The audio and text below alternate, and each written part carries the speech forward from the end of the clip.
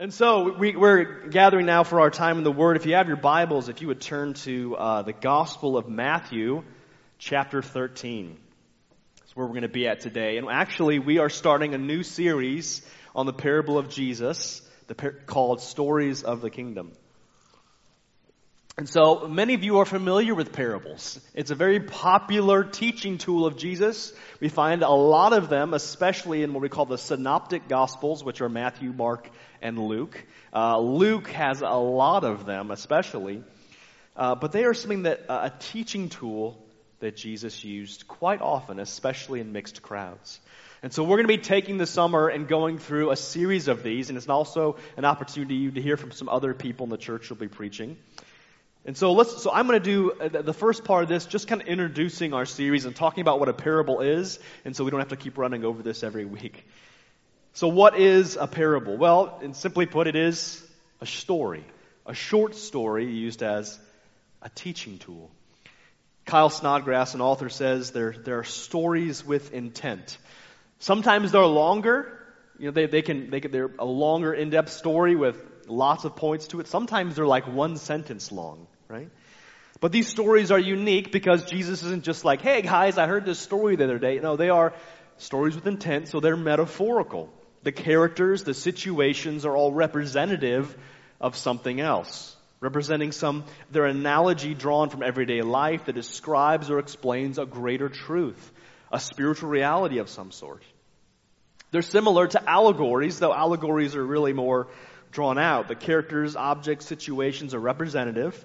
And you've seen these in probably books you've read or at least heard about, right? Consider the Chronicles of Narnia, right? C.S. Lewis wrote this, where the characters are representative. Spoiler alert, Aslan is Jesus, okay?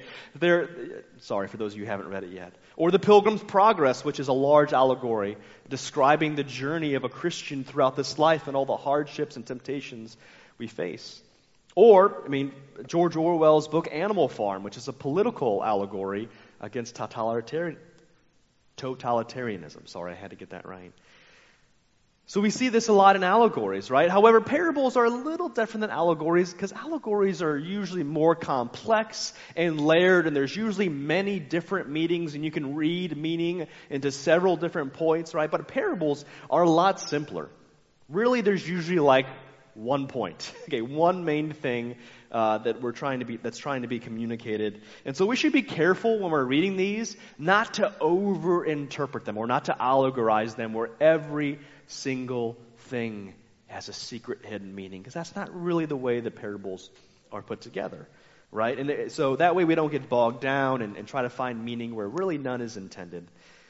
Parables are drawn from everyday life, right? They're simple observations, especially during the time they were spoken or taught. They're just normal everyday stories. It's as though I would start a story saying, there was a woman who was in the grocery store, and her young child who was in the grocery cart started pulling objects off the shelf and depositing them in the cart without the mother knowing, right? That's just a story that maybe some of you have that's actually a true story for you, something that's actually happened. Or maybe you've never seen that before, but you can imagine that happening, right? It's like a common everyday occurrence that may not actually be referring to a specific historical situation. It's just an analogy from everyday life that may have happened or could happen, or, it's just, we could understand that it's a possible thing. So these are stories, it doesn't require, Jesus may have just made up these stories for the sake of teaching. It's not necessary that the parable itself is a historical specific occurrence, right? Sometimes it's just a general observation from life told to make a point. So how do parables work? Well, parables, the Greek word is parabole, has the idea of laying something out for juxtaposition, comparing and contrasting. So usually what a parable is doing is laying out several different things, maybe 2 things or 3 or 4, and showing the differences between them. So for example, the story of the Good Samaritan, which was one of the parables we'll talk about. If you remember the story, there's a man who goes on a journey and thieves seize him and beat him up and steal from him and leave him broken on the road. And 3 separate men come walk by and have different responses to him, right? And the parable there is talking about which one of these three men was a neighbor to this man. Right? So there's laying out three options and comparing them.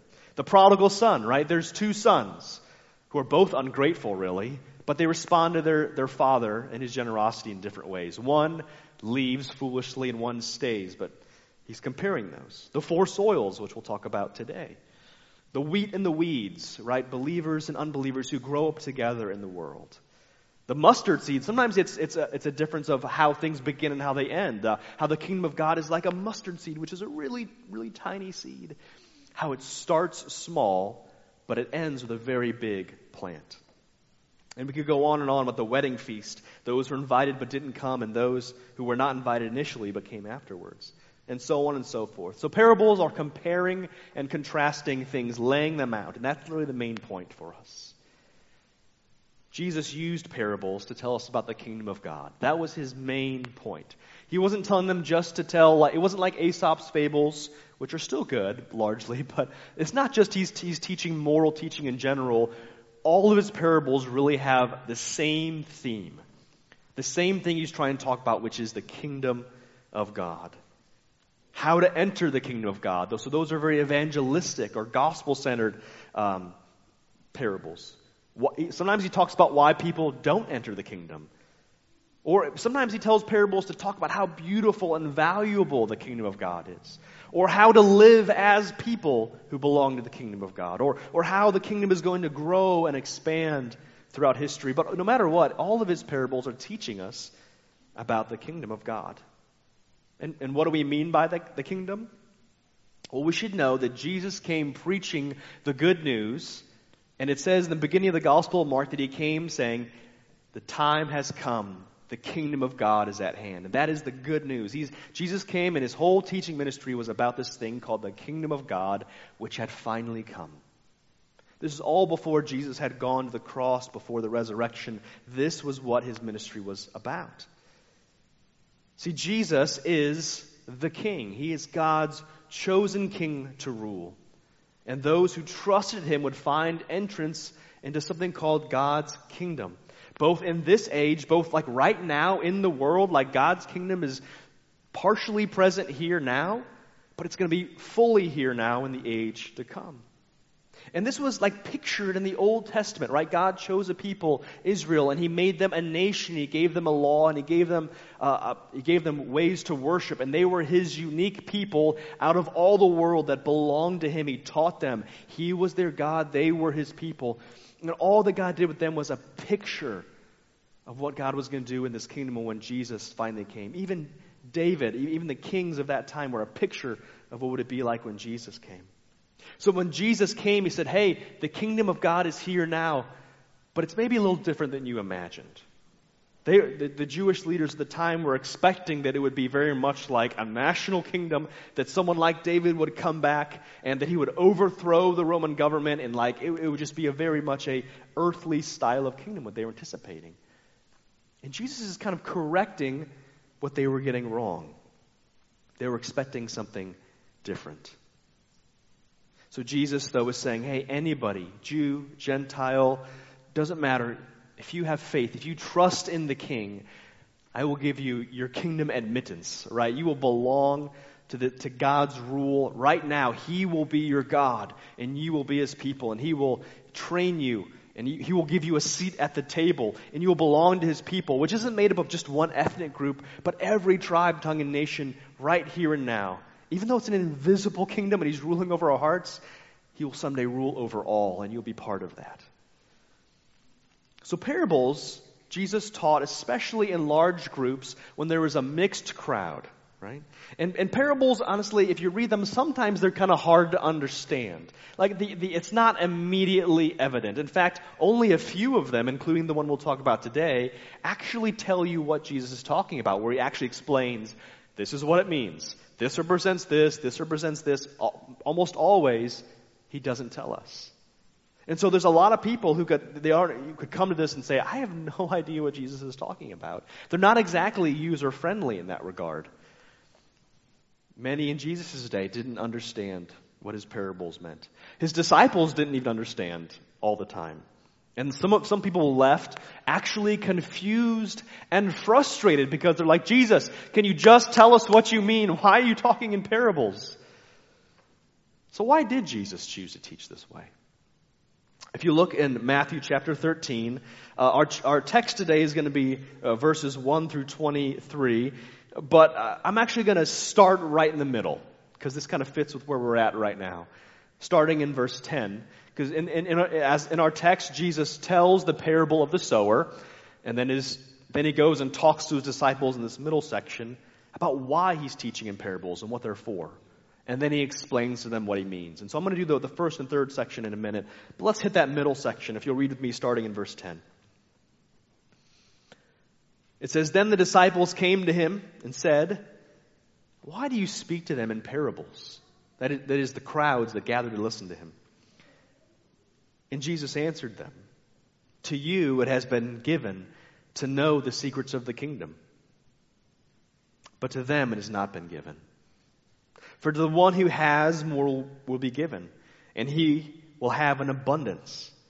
But from the one who has not, even what he has will be taken away. This is why I speak to them in parables. Because seeing they do not see, and hearing they do not hear, nor do they understand. Indeed, in their case, the prophecy of Isaiah is fulfilled that says, 'You will indeed hear, but never understand. You will indeed see, but never perceive. For this people's heart has grown dull, and with their ears they can barely hear, and their eyes they have closed. Lest they should see with their eyes, and hear with their ears, and understand with their heart, and turn, and I would heal them. But blessed are your eyes, for they see, and your ears, for they hear. For truly I say to you, many prophets and righteous people longed to hear what you see, and did not see it, and to hear what you hear, and did not hear it.'" So Jesus gives an answer to his disciples who asked him, "Jesus, why are you speaking in parables? Why don't you just say plainly what you're talking about?" Right? And contrary to popular belief, parables are not designed to make spiritual truths necessarily easier to understand. Parables are a truth that is veiled. They're there for a specific reason. They have different effects on different people, depending on who is hearing them. Now, they can be very, very helpful to believers because Jesus is not trying to be esoteric. And, sometimes you read books by so-called spiritual people who say things that really mean nothing, like the mongoose seizes at dawn. And you're like, that means nothing. But they sell millions of dollars worth of books, and Oprah puts them on her show, right? But they don't mean anything, right? They're just hidden language, right? Jesus is not trying to sound, really intelligent and smart by saying nonsense, right? They are helpful to believers. They actually encourage us. They do, in fact, teach us about the kingdom of God. But by telling these parables, there are people who are very critical of Jesus, or their hearts are closed, or they're like what Jesus described here. Their ears are dull, their hearts are closed, their eyes are blinded, and they just get frustrated by it. But what is Jesus doing? And I put it this way, but by telling parables to crowds of people who are disciples and not disciples, he's leaving breadcrumbs. He's saying, there's a truth here, and I want you to understand it. I want you to hear it, right? And if you follow this, it will lead you to faith. And some will hear that and say, I have no idea what he's talking about. Whatever, I'm done. But there are others who will hear and say, there's something there. And I don't fully understand what it is, but I want to hear more. And that's what Jesus is really seeking after. He's desiring that we would hear and believe. But others who don't have a heart that are ready, it kind of weeds them out a bit. The crowds hear the story. Some, they take it no further. They're confused, they're bored, they're frustrated. And since they are committed to Jesus, they don't seek further understanding. They don't want to hear anymore.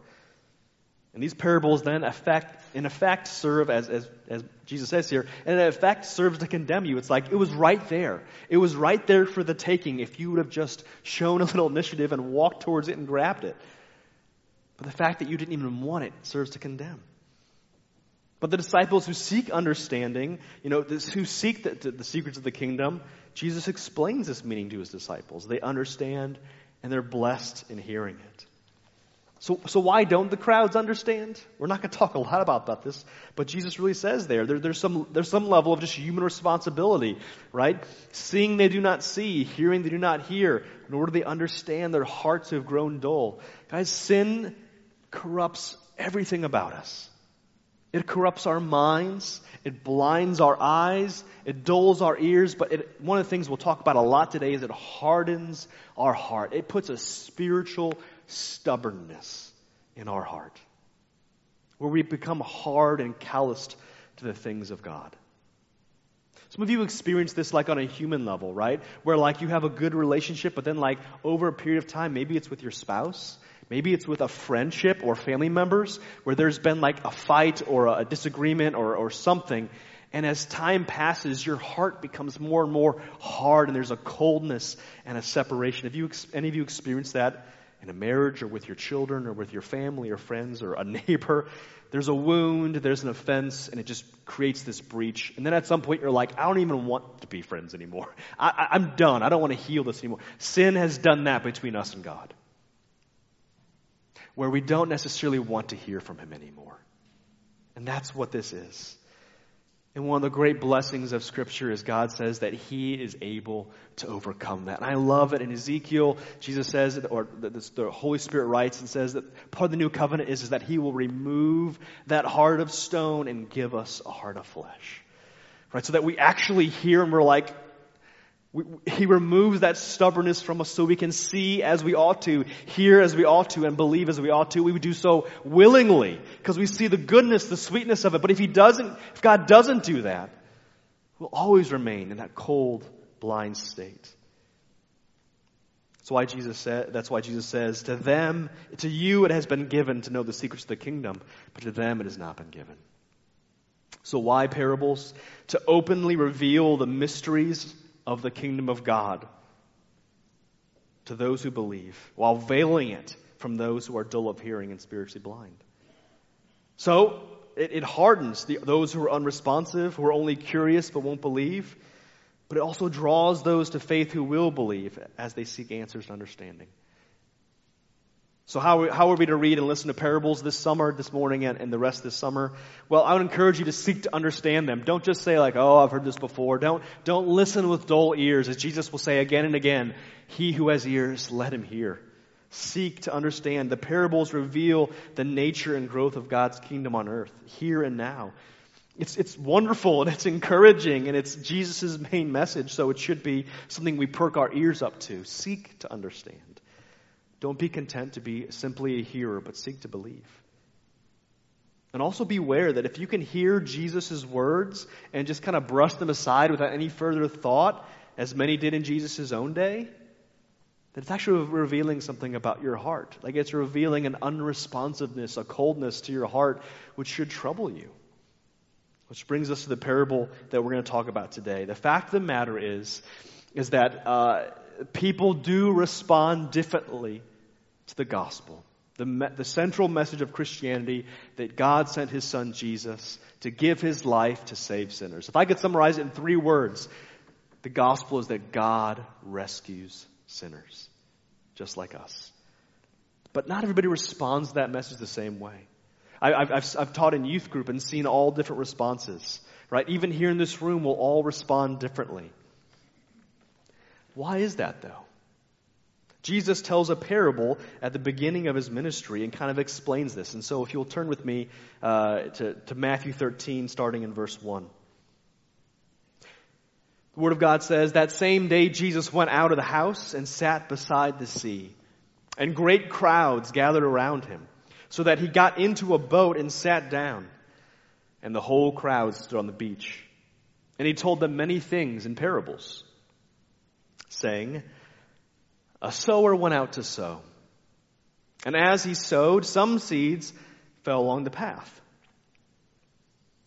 And the birds came and devoured them. Other seeds fell on rocky ground, but they did not have much soil. And immediately they sprang up, and since they had no depth of soil, but when the sun rose, they were scorched. And since they had no root, they withered away. Other seeds fell among thorns, and the thorns grew up and choked them. Other seeds fell on good soil and produced grain, some 100-fold, some 60, some 30. He who has ears, let him hear. Let me take a moment and quickly summarize just really what Jesus is talking about here. Right? So first of all, he says a sower went out to sow. Right? And obviously that's not somebody who sows with needle and thread. Right? It's a way of, it's part of how they put seed in their field at this time. Right? Now, I love, seeing all the people who are planting right now, and I love, my kids especially, Ben, my youngest son Ben, who's 4, loves in the fall when all the tractors come out, right? And they start harvesting everything, those big old tractors, and driving up and down the trail. We have all that right now, and they have GPS, right? So they can do it at night, right? And they're air conditioned, some of them. Like it's crazy, the technology. In the old day, they had a bag and their seeds and a hand, right? And so they'd walk around with a big bag full of seeds, and there's different ways of doing it, but honestly, it's kind of an inefficient way of planting seeds. Especially in a large field, you grab a handful and you throw them, right? That's it. And they kind of land everywhere, right? You're broadcasting the seeds. And the idea is here, right? You're throwing seed out, knowing that most of it is not going to land in a place where it's going to dig into the ground and germinate and produce a crop. A lot of it is going to go to waste, and you just kind of accept that. So it's not super efficient, right? At the same time, this is the way that you plant it, right? So it's not like in your garden, right, or in your raised beds where like you dig a hole and you plant the seed or put the bulb, or I don't garden, whatever you do. It's not like that, precise, okay? It's you're broadcasting the seed. And he's giving 4 different ways that the seed lands, 4 different places, right? And of course, there's many people who came from agricultural families during this time. This is how they all got their food, okay? They didn't go to Wegmans or Walmart or anything else. This is how they got their food. And so they would have known that, this is a pretty common ways that we see this happen. First of all, there's some seed falls along the path. Now, this is the walking path, and you see a picture here. Now, this is like a dirt road that, obviously now carts and trucks and tractors and everything else have gone through. You throw a seed on that, it's not penetrating. That is hard, packed dirt, right? Now, you could probably till that up and put other stuff in it, but it is hard, packed dirt. That seed is never going to penetrate. It's going to lay right on top of there. And he says that what was common, honestly, what you're basically doing is you're feeding the birds. That's what you're doing. Anything that lands on the hard packed dirt, all the birds, that's dinner time. They're going to come and swoop down and get that. Then he says that there's rocky ground, okay, that other seeds fell on rocky soil. This, for example, is my yard, okay, which has nothing, which as the rain, and I live on this hill. There's one constant, never-ending hill from the top of our backyard to our mailbox, right? And all the water from our neighbors who are also on a hill, it just comes down and flows and washes all our wonderful, beautiful dirt away and just leaves rocks. And so we're starting to get bare patches, but also we have a front garden, right? And so my wife does a wonderful job planting flowers and everything else. But man, we have to do like a rock harvest. They multiply. Those rocks are fruitful and multiply. I don't know where they come from the devil, but they're somewhere. But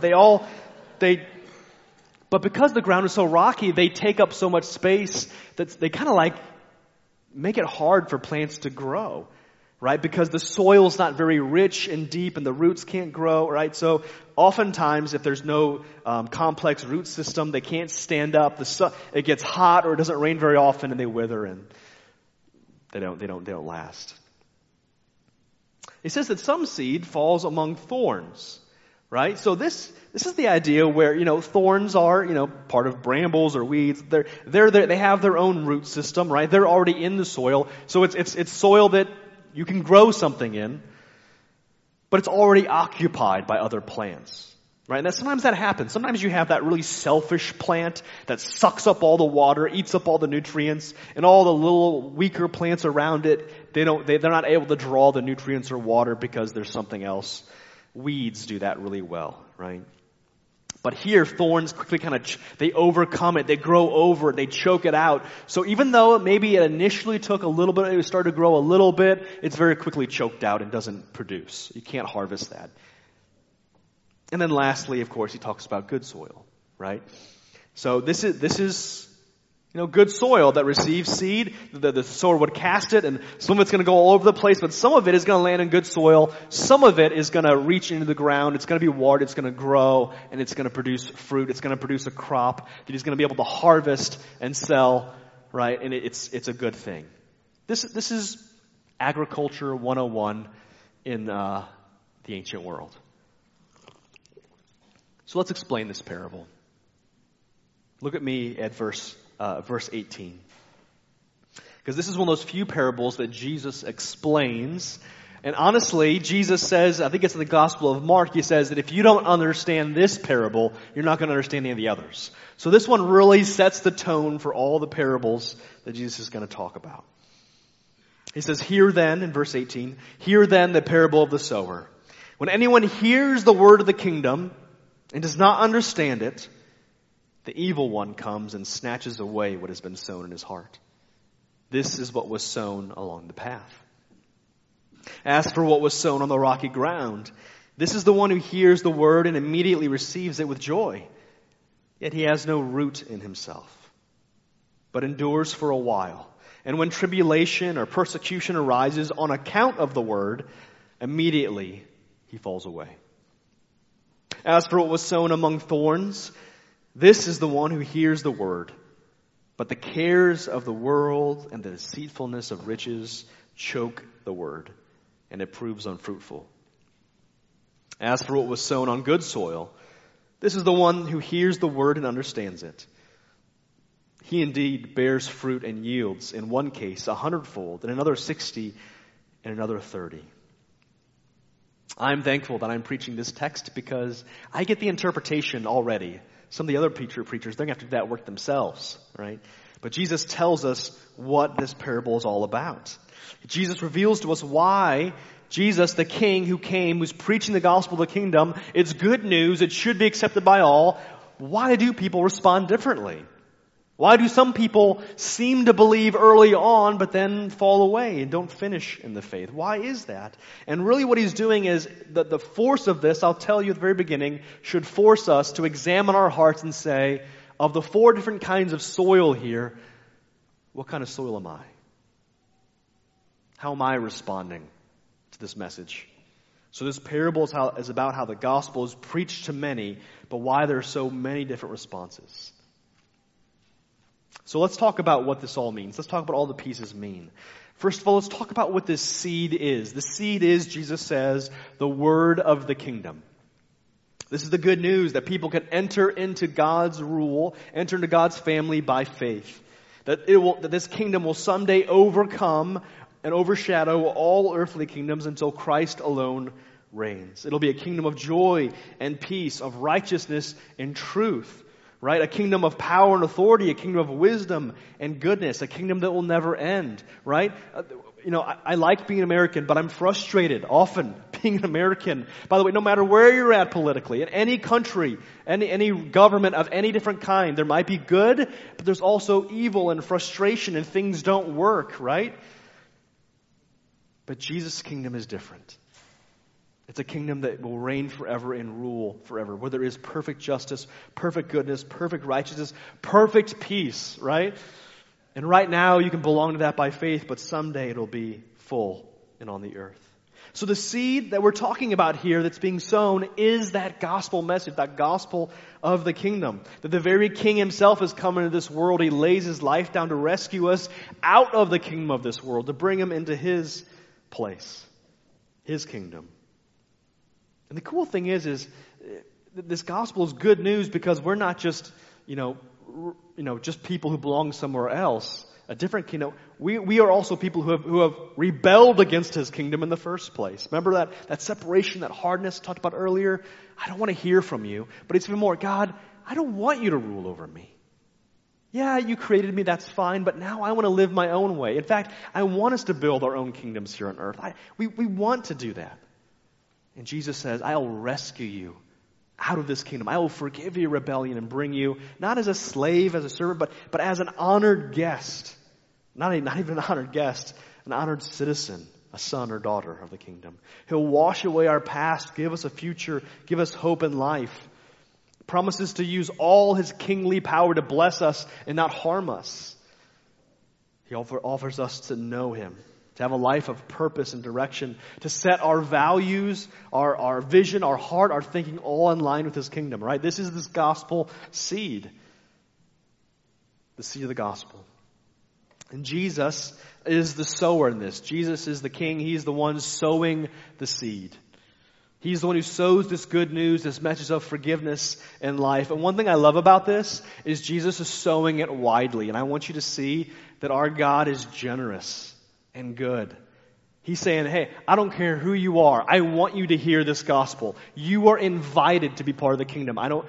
Doesn't matter your past, doesn't matter your present. Repent and believe. Believe, accept this, and you will be welcome into the kingdom. You'll be welcome at the table, right? He's not just, being picky with it. He's broadcasting this, offering it to those he know will never believe it. Calling them to genuinely accept it.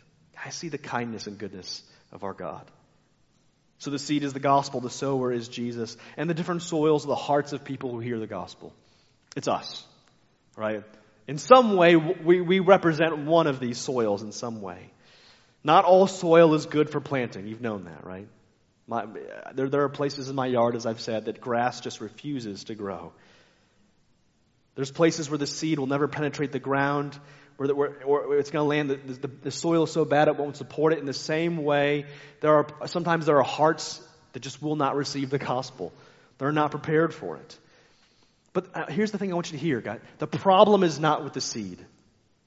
The problem is not that the Word of God is inadequate or insufficient or outdated or it's not able to save. Paul says, I am not ashamed of the gospel, for it is the power of God for salvation to everyone who believes. Right? So the problem is not with the seed, it's with the soil. It's with our hearts. So take comfort, though. Because one good thing we know about soil is it can be improved. Rocks can be removed. Thorns can be cut away. All right? Soil can be tilled and made ready. And so I pray that if you're in a place and you find this morning that your heart is not in a great place to receive the gospel, take heart. God can make your heart ready to receive. So let's talk about these a little bit more in depth and understand what Jesus is talking about. He talks about those seeds that are sown along the path, and he says this is a hard heart that really has the gospel removed from it. This person hears the gospel but doesn't understand it, right? But immediately that may make you think, well, they just need to understand and think about it more. Yes, they do, but the reason why the heart's hard is because they don't really want to. A person like this doesn't understand the gospel and doesn't really care to. Doesn't really want to pursue. Their hearing is dull, eyes are blind, heart's cold. Maybe they're openly hostile, like, no, that's disgusting to me. That's judgmental. That's bigoted. That's whatever it might be. I don't want to hear that. Or it could just be apathetic, which is just as deadly. And I can tell you, like, as a pastor, incredibly frustrating to see somebody who hears this great message that's life-changing and they're just kind of like, just scroll my phone instead. And just completely doesn't care at all. It's frustrating to see a person having a hard heart. The gospel never penetrating through, right? You might as well try to, preach the gospel to a stone. It goes in one ear and out the other. And I see this sometimes, and many of you have seen it as well, and it's heartbreaking, right? Because it doesn't need to be that way. But in this case, the way Jesus describes it, it's that seed never penetrates. There's not even like a pretense to believe. And it says that Satan comes and takes it away. The evil one comes and takes it away. What does that mean? I don't know. Probably that Satan himself or demons come and actually cause us to forget, right? Or to move on. Honestly, probably just be distracted. So we don't ever think about it again, right? Ignore that. That's not important. Here, come. Let's spend some time looking at your idols instead. These things that give you comfort, that distract you. And that's what happens. We get easily distracted and forget we ever heard it. If this is your heart, just know that you're easy prey for the enemy. And actually, Jesus doesn't spend much time on this kind of person. And so we're not either, right? There's not much use reasoning with someone who will not even listen. And I hope that if you're in this place today, really think about, like, is your heart so hard that you're unwilling to listen to the Lord? I pray that you're not. But he goes on and talks about the rocky ground, verses 20 and 21. This is the person who hears the word. They're in a little bit better position because they hear it, but they ultimately fear the world and will fall away.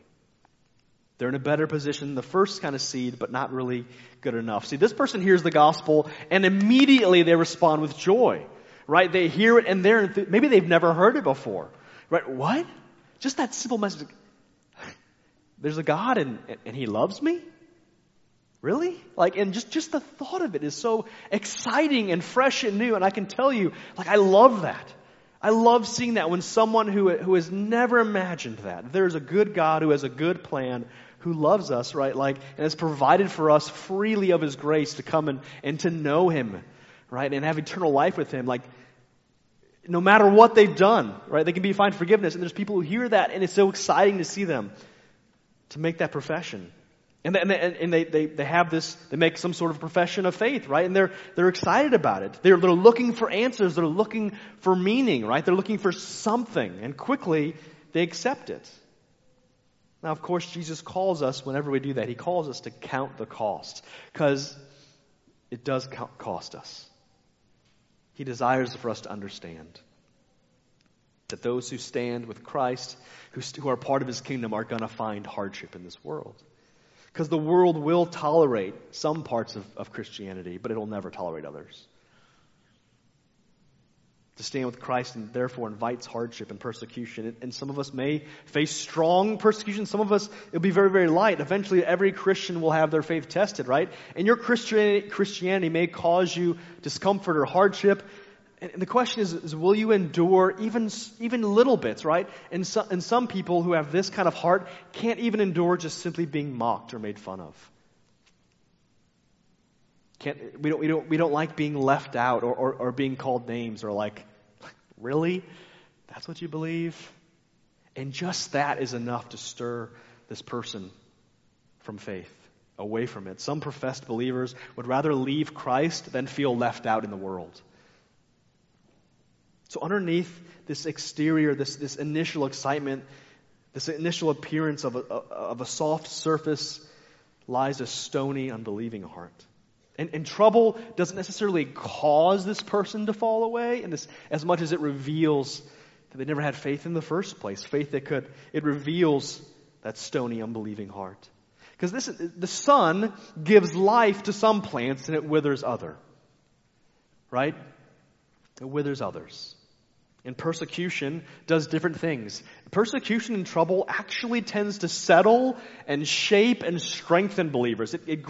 God in his grace grants them courage. And believers who have gone through like hard stuff in life and have gone through it in faith are much stronger on the other end. And God uses that to strengthen his saints.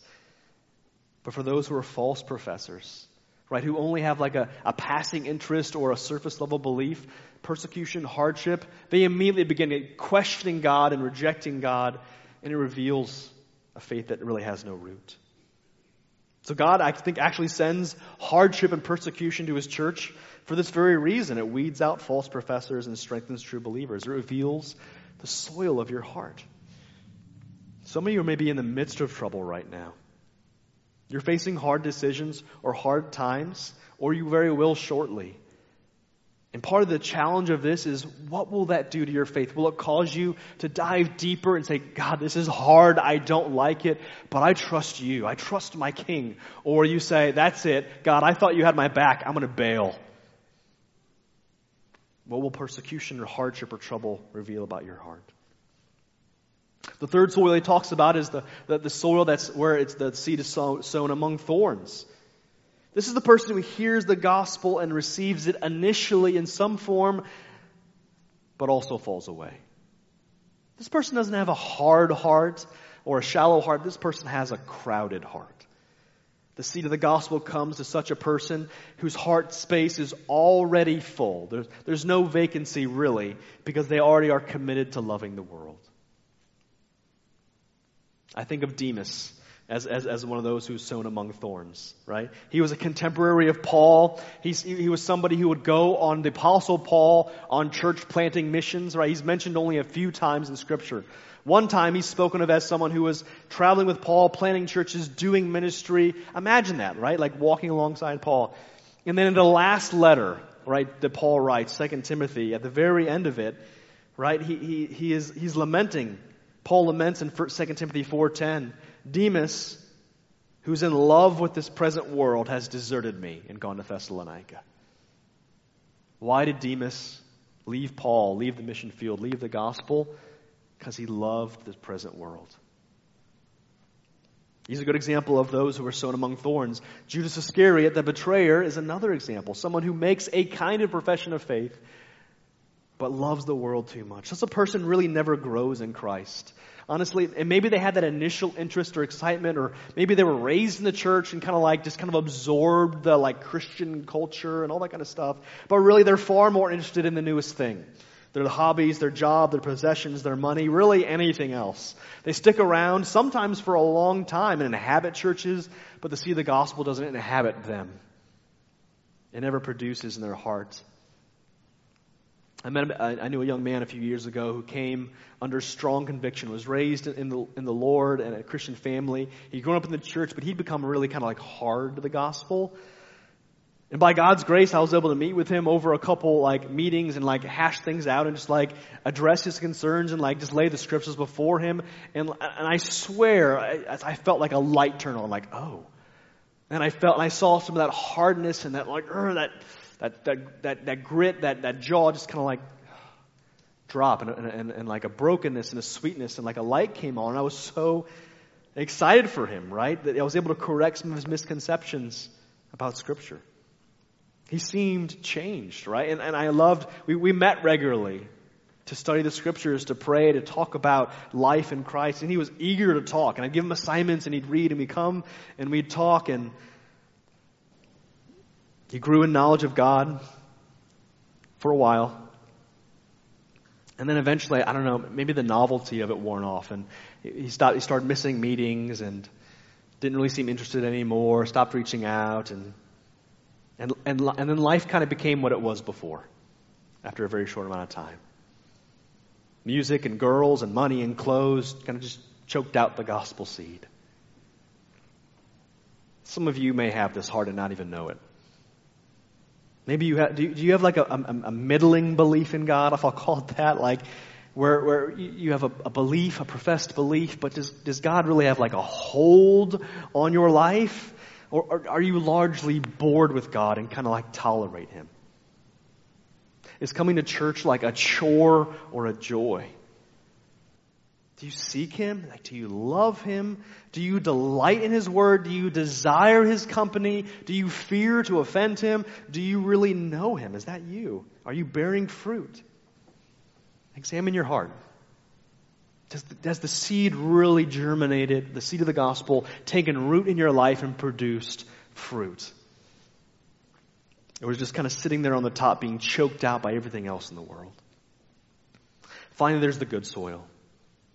Verse 23, where this is the person who hears, understands, and bears fruit, right? This person hears, they understand by God's grace, and that really seems to be the difference. They get it. They truly understand it. This is the only person that hears and understands it. They don't ignore it. They don't accept it without examining it. Instead, they hear, they understand, they believe. The gospel takes root in their heart and it bears fruit in their life. It actually does something within them. Such a person is a whole new creation. God works in their life. They begin to live differently. And it's not because they said, all right, time to Christianize, time to get all churchified, time to turn my life around and live morally. It's not because of that, because they just put the extra effort in. It's not because of them. It's because the gospel seed took root in their heart, and it's the thing that produces in their life. The seed of the gospel gives new life. It produces love. It produces joy. It produces peace, patience, kindness, goodness, faithfulness, gentleness, self-control. It produces a zeal for God where there used to be hostility and hardness. It produces a hatred of sin that we used to love and enjoy. It produces compassion for the lost, generosity, humility, and it does it slowly often over time. You ever watched a tree grow? I haven't. They always look the same. I mean, if you actually put a lawn chair out and watched, you're in for a slow treat, okay? But every now and then I used to go back home to my house, and an old Lutheran pastor, I believe when I was a kid, gave us a pine tree. And it was tiny when we first got it. We planted it in the backyard of my house. I remember because I shot the top of it off with a BB gun at one point, so it was smaller than it ought to have been. But I would go, it grew up as a kid. It started off this high, and I used to jump over it, right, like as a kid. And I'm sure my parents loved that, right? But I used to jump over it, and it was very small. And I grew up, and when I left high school, it was, however big it was. And then I'd come home for college every few months, and I'd see, man, that's big. And it got too big. We finally cut it down because it was just an eyesore. But if I would have sat there and watched it, I would have never seen it grow. But over the course of time, that tree grew. And honestly, that's kind of like what it is for us. Sometimes we think man, I accepted Christ, and why am I still angry? Why do I not feel the joy? It is a slow, lifelong growth. And we can take some hope in that. But there is growth, and it's gospel growth. It's not reforming, yourself. It's not a make yourself better plan. It's not 10 steps to self-improvement. It's gospel growth. It's the grace of God, the result of salvation. You're transformed. You grow in love for God and become like Christ and do God's will on the earth. And this is one thing that's really cool. Christ, and the idea the sower sows seed knowing he's wasting some of it. Knowing some of it's going to be eaten by birds, some of it's going to be choked by thorns, some of it's going to go on rocky soil and not grow, but some of it's going to bear fruit. And you know what? Jesus delights. He doesn't feel like he's wasting the seed by preaching it, by giving it to people, knowing that many will not believe it. Because you know what? The person who does believe it bears fruit to the glory of God. I love that. He says, some 100-fold, or 60 or 30. Guys, nothing is wasted when God's seed takes root in your heart and you give glory to God with your life. Because He's the one who gets glory. It's not, look at this person who turned their life around. It's look at God who changed your life. And God is glorified by it. So what are our conclusions from this parable? What should we take away from this parable? First of all, I want to make a few quick observations about the 3 seeds, the 3 soils at the very beginning. All 3 of them heard the word. They weren't ignorant. These are people who heard the word of God, that it was put before them. The second thing I want to say is that there's not really any order of the first is the worst, and the third is actually pretty good. They're all bad. Because none of them produce fruit. The first soil, and the second and the third, they all fail to fully embrace the gospel. All 3 fail to produce grain. In the end, all 3 are just different kinds of unbelief. And that's really the sad thing and the hard thing, right? It's not as though it's you believe in God and then there's, only one way to disbelieve. There are actually many ways to miss the kingdom. There are many ways to go to hell, and there's one way to go to heaven. There's one way to know God. It's through Christ. Some people, there's another thing is some people appear to be believers, the second and third soil, but they're really not. And either the love of this world or the fear of this world is going to reveal that. They have a kind of faith, a kind of zeal, but as Romans 10 says, it's not according to knowledge. Maybe it's just a feeling, but it's not really true faith. It's not a saving faith. But the fourth one is. And so the call of this, and I hope you walk away with this, the call of this parable, what Jesus is trying to teach you and me, and anyone who hears this, is that we should examine our life and ask a good question, right? Are you a believer in Christ? Have you accepted this seed? What is the soil of your heart like? And really ask that, especially if with reference, you're sitting in this church, right? We're not out in a street corner. We're not somewhere else. We're sitting in a church, right? So really maybe the second or third soil is what you need to be concerned about, right? Ask yourself this question. Not are you a Christian, but why do you think you're a Christian? Is it because you're here? Is it because you're baptized? Is it because you went to youth camp one time? Is it because you went on a mission trip? Is it because you have a Christian family? Why? Why do you think you're a Christian? Here's some other questions. Is there any evidence that Jesus is really king over your life? Would those closest to you ever suspect that you were truly a believer in Jesus? Or if they heard that, if you told them, like, yeah, I'm a believer in Christ, they'd be like, really? Do you desire to know Christ more and more? And the things of your old life less and less? Do you see God's commands as wise and good, or do you see them as like burdensome? Like, all that is doing is taking away the things I like. Do you experience conviction over sin? Or is it just kind of like, nope, I feel fine as I am? Do you ever feel like guilt or shame or like over the things you've done? I got to warn you, if you're a Christian, one of the things you're going to face is a lot of conviction over sin. But as you grow in Christ, you actually are thankful for it. God, thank you for pointing out the foolishness of my life and for granting me the grace to find forgiveness. Do you enjoy Christian fellowship? Or like the people you'd rather spend time with, those who don't know the Lord? Some of this may just be explained by, I don't want to totally discourage you. Some of this is just maturity as you grow in Christ. But in the long term, is your life any different because of Christ? You may be in church, you may be in Christian fellowship, but that is not the same as you being in Christ and He being in you. Truth faith is born out and then it bears fruit. The only way to know if someone is born again is if they have new life. Has the seed of the gospel borne fruit in your life? A changed heart will prove this out. Nearly anyone can produce enthusiasm, and nearly anyone can be virtuous and participate for a while, but only God can produce godliness in a person's heart and life. What is the soil of your heart this morning? Let me pray. Lord, I thank you that your gospel is powerful. Lord, that the gospel is the good news that can change lives. I thank you, God, that it is the power of salvation to everyone who believes. Lord, no matter where they're at right now, but Lord, no matter what they've done, God, no matter how terrible and egregious and deep-seated their sin is, Lord, your grace is greater. Your gospel is powerful. So I pray there's anyone here who has never believed, or is on the edge of belief. God, would you call them into your kingdom? Remove the heart of stone and give them a heart of flesh. And I pray for those who are here, Lord, who are bearing fruit, Lord, let them give glory to you. Let them be encouraged. Let them be stirred, Lord, to continue seeking you, to continue letting that gospel growth happen in their lives and bear fruit outward into the world and the lives of others. God, we give you praise and glory and honor this morning. Thank you for what you've done for us in Christ, Lord. In Jesus' name I pray. Amen.